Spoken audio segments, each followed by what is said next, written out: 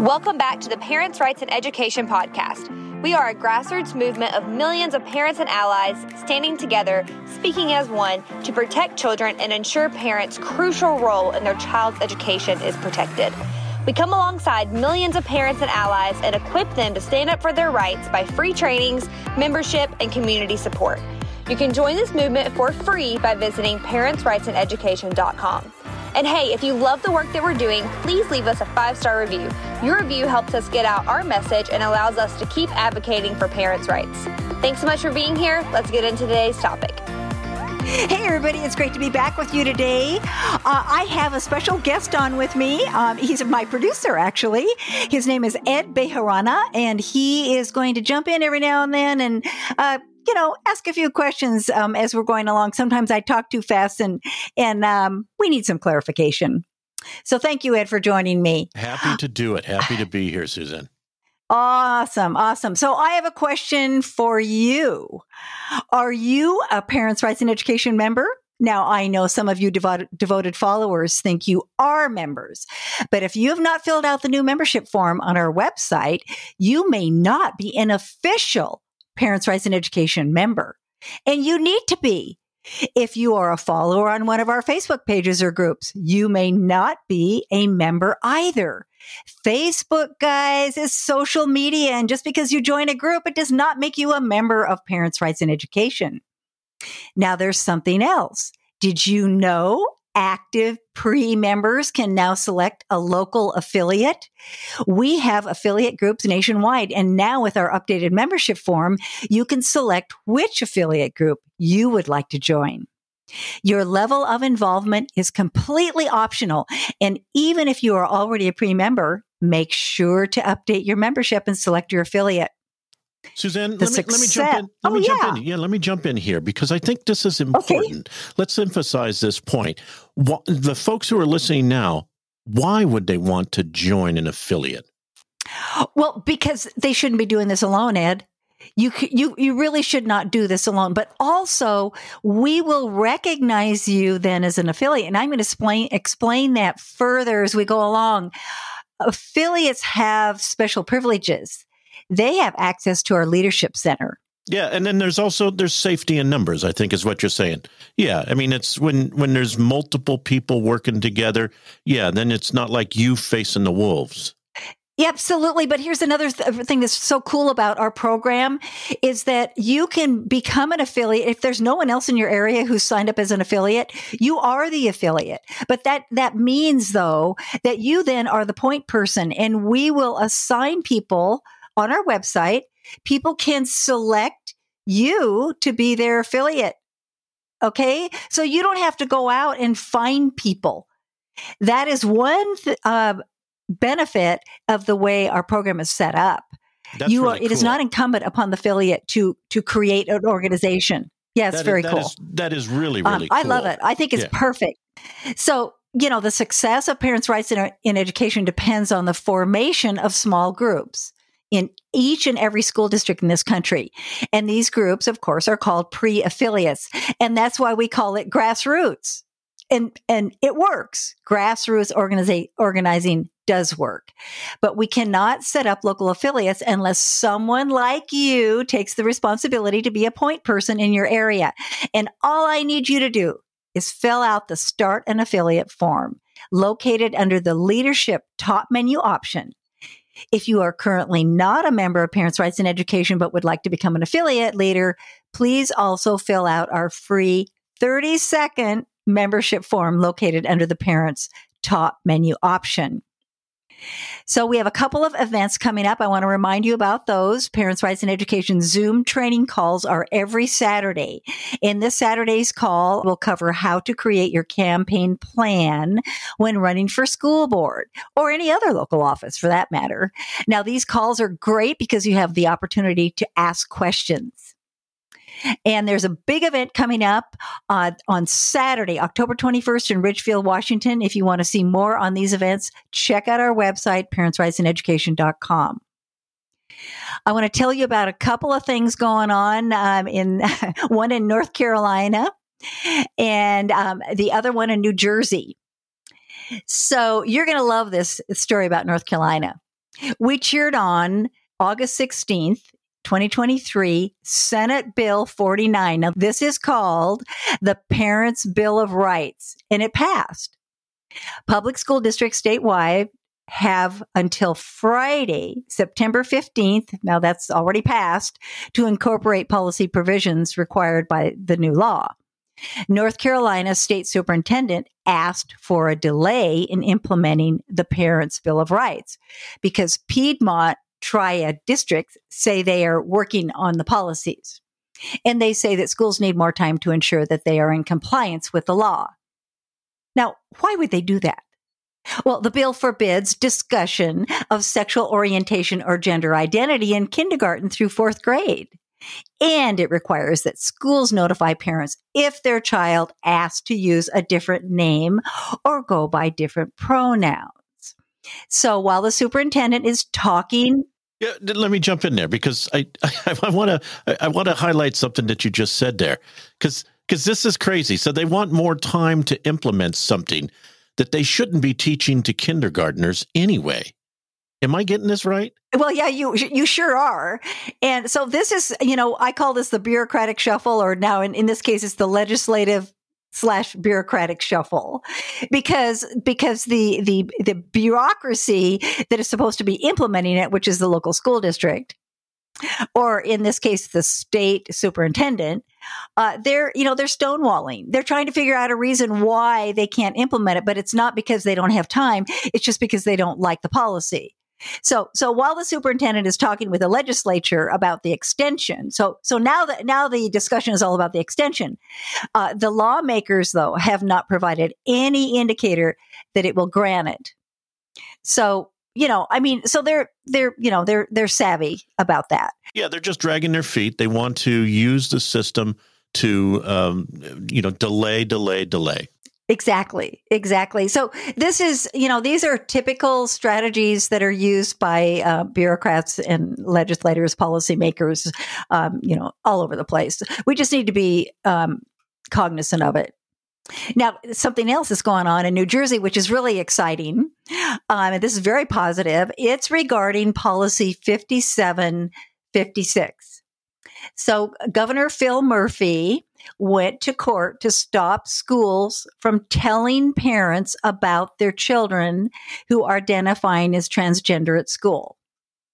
And during a court case, New Jersey brought against Hanover Township and 3 other districts, the deputy AG conceded that Hanover Township, Middleton, Manalapan, Englishtown, and Marlborough school districts had wrongly been told 4 years ago that the ban on telling parents about transitioning children was mandatory when it was only guidance. Hello, we've heard this many times before. They say it's mandatory, but it was only guidance. It was not an actual law. So here's the good news, guys. Now that it has been publicly declared that policy 5756 is not mandatory, school districts in New Jersey are voting out the policy. Yes, Hanover Township voted unanimously on September 11th to do away with policy 5756. And 20 more districts are expected to follow suit. Yes, that is victory. This is why we're doing what we're doing. Because these guys in our states and in our local school districts are fudging. They're saying that these policies are mandatory when they're really not. You got to know what you're doing. You need to check on the policies. And I think sometimes parents, they just have to kind of push it. I think, too often the default is, well, nope, it's the law. We got to do that. Show me the law. I think the thing that you're really expressing the most here is no, these rules are guidance. They're suggestions. And I think parents really should be pushing back saying, I don't believe you. I don't think that's a law. Prove it. Exactly. And our greatest friend in this is the internet. All laws are recorded. So if it is in law, let's, show me the law. Show me the policy. You can look it up on your own. And in many cases, they don't know what they're talking about. So we have to do our homework and be smarter than they are and challenge them. Do you love the work we are doing here at Parents' Rights in Education and want to know how you can become more involved? Become a member for free today. By becoming a member, you can connect with your local leadership, gain access to our free training, get advice, and stay up to date with the latest issues. Join today for free by visiting parentsrightsaneducation.com/join. That's parentsrightsaneducation.com/join. How do you know if your rights are violated if you don't know what they are? One of our most reliable resources in this arena is an organization called America First Legal. They have a thorough website featuring tools for parents, and they also provide legal help if your rights are violated. So I want you to check the show notes for these links. We cannot stress enough the protection of pupil rights amendment. It's called PPRA. It's a federal law protecting parents' rights in public schools. It was first passed in 1974 and then expanded several times, most recently in 2002. The PPRA provides parents legal rights to review curriculum and, in some circumstances, to opt out of certain activities at any school that receives federal funding. Now, that means private schools too, guys. The school must provide parents written notice when it wants to ask students about any of the matters listed in the law, surveys about sensitive personal matters, and personally identifying information that would be sold. Written parental consent is required for any child to participate in any study by the school. If the parents do not consent, then the school, okay, get this is way cool, in theory, is prohibited from requiring the child to participate. This is not new. I remember it from the early 90s when a survey was given to my kids in middle school. They have to have written parental consent. Okay, the school is also required to come up with a set of standard policies to notify parents and obtain consent. The school needs to provide notification to the parents at least once per year. Usually it's at the beginning of the school year when the busiest time ever, right? When your kids are starting school. And I think they plan that because they know that you're going to be distracted and you'll probably just sign it just for the heck of it. Don't sign anything. Please don't sign anything unless you know exactly what it's about. Now, this is a technical way to meet its legal obligations, and parent vigilance and engagement are critical. So we're going to go through some of these rights. You have the right to inspect curriculum. And by law, when parents request to review curriculum, the school must comply. Now, I know they try to stonewall. They'll try to say, well, copyright, blah, blah, blah. We have to make an appointment, whatever. Well, just, keep pushing. Because parents should demand that schools disclose teacher training materials, also called instructional materials. So not just the curriculum, but the teacher training materials. And you've got to stay on them on this. And I would encourage you to use your email to make that request so that they have to respond by email as well. So you have it documented. You also have the right to opt out of surveys. PPRA requires schools to allow parents to opt their child out of certain types of invasive surveys, which include any one of the 8 topics that I'm going to list here. And it pertains not just to the student, but also the student's family. 1, political affiliations or beliefs. 2, mental or psychological problems. 3, sexual behavior or attitudes. 4, illegal antisocial, self-incriminating or demeaning behavior. 5, critical appraisals of other individuals with whom respondents have close family relationships. 6, legally recognized privileged or analogous relationships, such as those of lawyers, physicians, and ministers. 7, religious practices, affiliations, or beliefs of the student or student's parent. And 8, income. Other than that required by law to determine eligibility for participation in a program or for receiving financial assistance under such a program, like the the lunch program, for example. Now, if the school wants to distribute or administer a survey created by an outside entity, meaning not the school, the parent has the right to review that survey first, along with any supplemental material, including teachers' manuals that come with the survey. The parent must request this. This is really key, guys. Don't wait around for them to ask you. You request it, and the school does not have to provide copies without being asked first. Critically, it applies to all gender and race-related materials. Now, this is key because a lot of this comes from outside sources. Certain school districts have retained survey and data mining companies. These outside companies sell race-focused student and teacher surveys, data management tools, and training on systemic racism and oppression, white supremacy, implicit bias, gender issues, and intersectionality, often under the rubric of social emotional learning. And if parents are engaged and object, then none of this sort of material should be forced on children. We hear about this all the time where nobody asked any questions. So they just did it.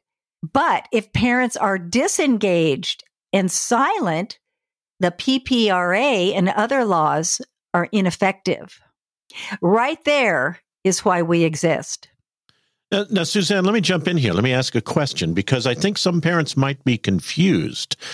They don't announce the survey ahead of time, but the parent has to be proactive and ask to see the survey in advance. So if they go to the school ahead and say, I want to read all surveys before they're given to my child, does that cover them for the whole school term? Yeah, absolutely. But they need to request it. It can be very simple. It doesn't have to be complicated, and you don't need to use their form, which a lot of people, we have created many opt-out forms. We've featured them. Actually, that's not really necessary. And I think we've complicated the process by offering all these different forms. People are looking for the perfect form. That's not the key. The key is that you stay on it and you make the request in advance. Now, something else very key here that I want to mention are physical examinations. Parents must be notified and given a chance to opt their child out of any invasive physical exams that are not emergencies. The law considers an examination invasive if it involves exposure of private body parts or any insertion of an instrument into the body, other than hearing, vision, or scoliosis screening. This is directly related to school-based health clinics that are popping up everywhere all over the country. Most high schools now have a clinic, and normally parents are not notified when their kids go in there for an exam. And a physical exam for a 10 or 11-year-old girl includes a vaginal exam, just FYI. They can't do that. If you opt your child out, make sure you do it, guys. If there's a clinic on your campus, opt them out. Written form. Okay, so what can parents do under the PPRA? Parents can request information directly from their school district with something as simple as a letter or an email that says, under the protection of Pupil Rights Amendment, I request the following: immediate access to all curriculum material, including teacher training materials used in, and you specify whatever the class is, and copies of all surveys and related documents given to my child during the past school year, and copies of the opt-out notifications you provided to parents asking for information. Now, if schools do not fulfill their obligations under the PPRA, parents can report violations to the U.S. Department of Education using the form provided. And we have the link. We'll put it in our show notes. Complaints must be made within 180 days, or that's 6 months, of the date of the violation. So don't put it off. Do it as quickly as you can. What can the U.S. Department of Education do? Well, upon learning of a violation, the U.S. Department of Education is charged with investigating and adjudicating violations. The Secretary of Education can terminate a school's federal funding if the school has violated the law and refuses to voluntarily comply. Now, this does not entail a lawsuit, guys. You can do this. And I would highly encourage you, again, go to this website that we are referring you to. They have all the forms and submission portals. Now, what can you do if the U.S. Department of Education refuses or fails to act, which they're, in some cases, many cases, likely to do? Parents have a variety of potential options if the U.S. Department of Education refuses or fails to act, including suing the department, filing an administrative petition asking the department to stop funding the offending school district, asking your congressman or senator to investigate, ask your state representative or your state attorney general to investigate, engaging a direct political action such as petitions, school board protests, state or local curriculum and survey transparency laws, and electing, of course, new school board members who will follow the law. Now, when we return, let's talk about resources pre-affiliates have to share what is going on in their area. Hey parents, do you want to testify at your school board but aren't sure where to begin? Or do you want to run for your school board and need tips for how to win? We created a free training center for you. Learn how to effectively testify at your school board and how to win your school board election through our free courses available for you. In our courses, we provide step-by-step video instructions along with a quiz to make sure you really grasp the information. Some of the video instructions include how to testify at your school board in person and virtually, how to prepare your testimony, and tips for recording your testimony and sharing it, and more. In our course that teaches you how to win your school board election, we have video instructions for things like creating your campaign plan, managing a team, budgeting, how to debate effectively, and more. You are making an impact on your child's education, and we are here to support you. Join for free today by visiting parentsrightsaneducation.com/login. That's parentsrightsaneducation.com/login. Hey, affiliates, tell us what's going on in your school district. Once your affiliate application is accepted, you can access all the benefits we have created. Become an affiliate and start publishing. PRE has a beautiful leadership center designed just for you, and it's time to use it. Within the Leadership Center is a submission tool allowing you to send us information about your school district. We're going to provide that link in the show notes. Now, here's a variety of things that you can do. For example, one of the best ways to get your message out there is to testify at your school board. Video record it and then send it to us. We have a page dedicated to videos so that your message can be shared on your state website and social media. And that state website is the PRE website just for your state. And of course, social media, and we will share it nationally. Now, if there's a situation going on in your school district that the local news is covering, send that news article to us. We can add it to our press page. So all you got to do is send us a link to the news article. You can, make some comments, tell us what you think about it. If your news outlets are like mine and they won't cover your story, take the initiative, guys, and write about the situation yourself. Submit your article to the Leadership Center. We'll edit it for you. Don't worry about that part. And we can share it on our news page and social media. And we might even call you to be a guest on this podcast. How cool is that? Now, as an affiliate, you need to be in the know about parents' rights legislation in your state. So you want to keep your ear to the ground and, stay up on these things. And if there is legislation or a legal situation regarding parents' rights in your state, send us those articles and your reports.